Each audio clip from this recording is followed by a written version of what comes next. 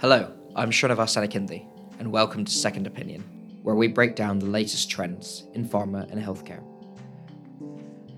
Where is the greatest hotbed of innovation within the pharmaceutical industry?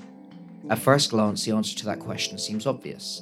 Drug discovery, clinical trials, the furnaces of innovation without which the remainder of our industry would surely collapse.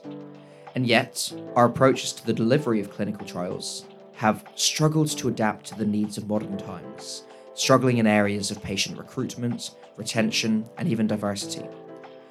These challenges are of no insignificant threat to our ability to rapidly develop, test, and launch efficacious medicines to the populations that need them.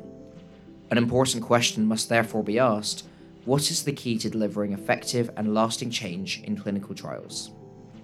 In this edition of Second Opinion, we will delve into the challenges faced by those seeking to bring transformation in the clinical trial space, explore why the importance of change in clinical trial approaches has soared recently, ultimately unlocking the key to delivering effective and lasting change.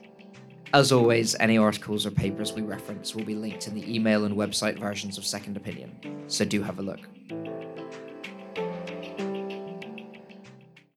For years now, there has been a rise in the search for solutions that address key barriers to clinical trial effectiveness.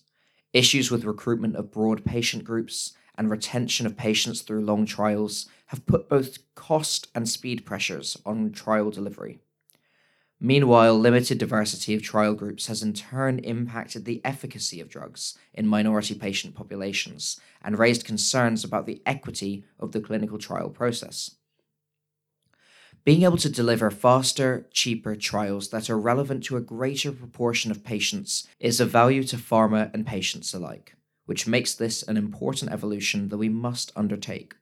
Across the sector, intensive analysis and study continues to inform a search for root cause barriers to innovation in clinical trials, and overcoming these is no small feat. We have identified three important cultural challenges which may act as barriers to change that we feel need greater attention from changemakers. Firstly, the strict regulatory environment is a significant contributor to more conservative mindsets. It can be difficult to embark on significant change at the best of times, especially when the success-fail decision is down to an external entity. Secondly, we have noticed in our experience a hesitation by clinical teams and the governance structures which manage them to break what isn't broken. The clinical trial process, though slow and costly at times, has proved to be a regular and reliable driver of innovation and value, and no one wants to be the one to kill the goose which has laid 1,000 golden eggs. Finally, as a combination of the previous two, we have observed what I like to refer to as the moving scenery effect. The nature of R&D is that change is omnipresent, from the molecular entities being tested to the diseases being treated. As a result, the idea of leveraging further change upon the same process is unappealing to key decision makers, as it offers greater risk upon what has already been successfully managed. Despite all of this, we have all lived to see a period of extreme change within the field of clinical trials. During the COVID-19 pandemic, trial providers rapidly evolved and updated their processes to be able to deliver remote and decentralized trials. Was it easy? No. And we were actually involved on the ground in establishing new processes for companies seeking to manage this new reality. That said, did it happen, and did it happen quickly? Absolutely. So, acknowledging these challenges, and yet identifying scenarios in which companies have been able to successfully manage them, what are the drivers of success? Or to put it another way, what happened during COVID that was so unique? Well, there was a greater value opportunity. Due to the high level of need from patients and physicians, there is funding and alignment with government to provide support, and a reduced reliance on the old normal for solutions to new challenges. Suddenly, companies had to find new ways to address the truly unexpected.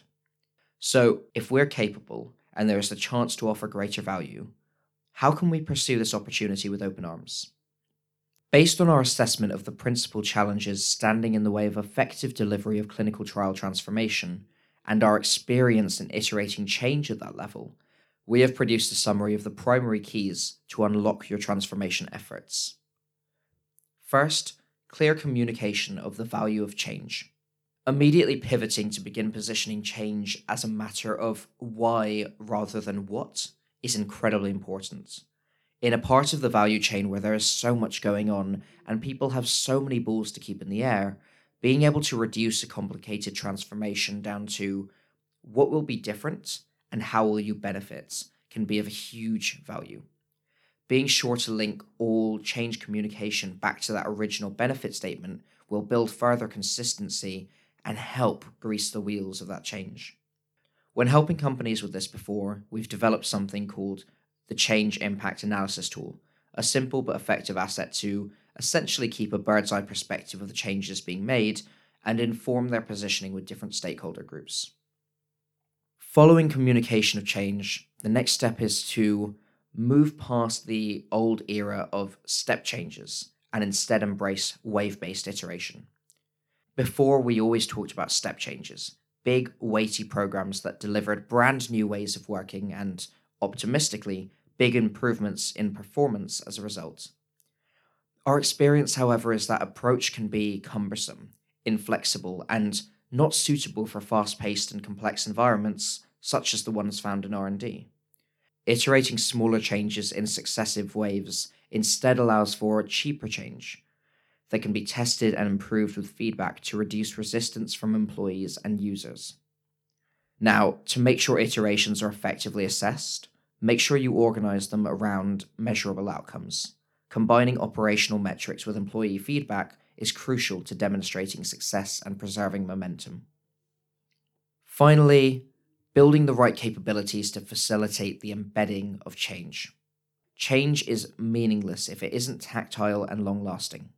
The most dangerous mistake an organization can make is not building the right operational and human capabilities to be able to take advantage of a specific transformation.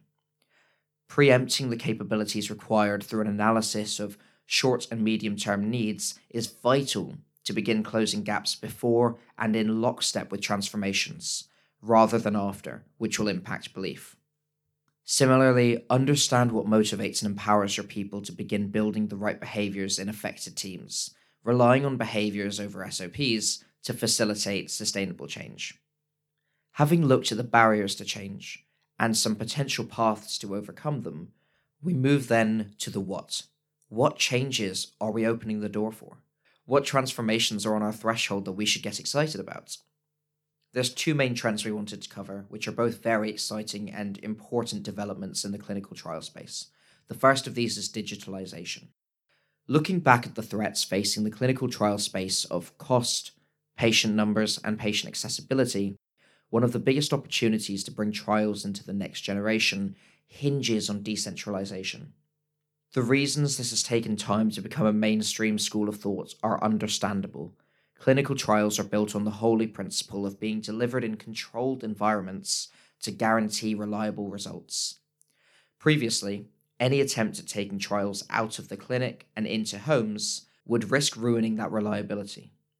Recent innovations in the ability to remotely measure and monitor key health data, however, offer a chance to use digital innovation to run trials remotely. During COVID, this concept was rapidly experimented with, successfully for many, and exposed the potential for this transformation to be more widely adopted by the industry. We've written about this at length before, but the headlines are simple. Being able to pivot to effective and reliable, digitally delivered trials allows for them to be run much cheaper and be more accessible, therefore increasing the attractiveness for the recruitment and the retention of patients. The second transformation to focus on is around diversity and understanding experiences. What determines the success of a clinical trial? We've covered the reliability of data, but what about its relevance?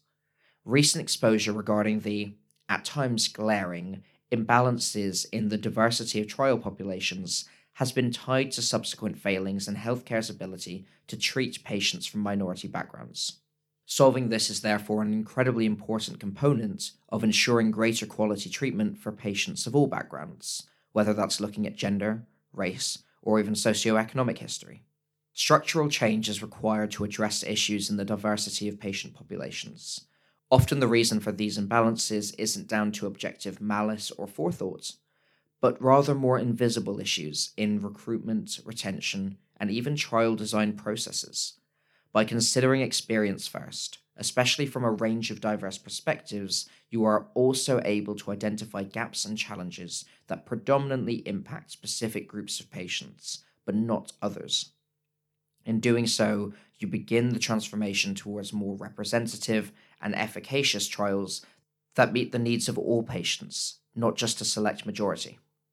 If you want to read more about gender imbalances in clinical trials and in healthcare overall, do have a read of our second opinion issue focused on women's health.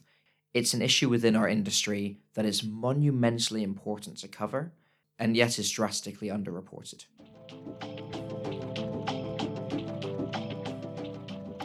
When all is said and done, change is necessary in the clinical trial space to make room for a host of transformations that will reduce cost for organizations, improve experience for patients, and altogether supercharge a far greater level of innovation within the life sciences industry, resulting in greater outcomes for patients, physicians, and pharma. Thank you for listening. I've been Srinivas Anakindi with Penn's Second Opinion. Have a good day.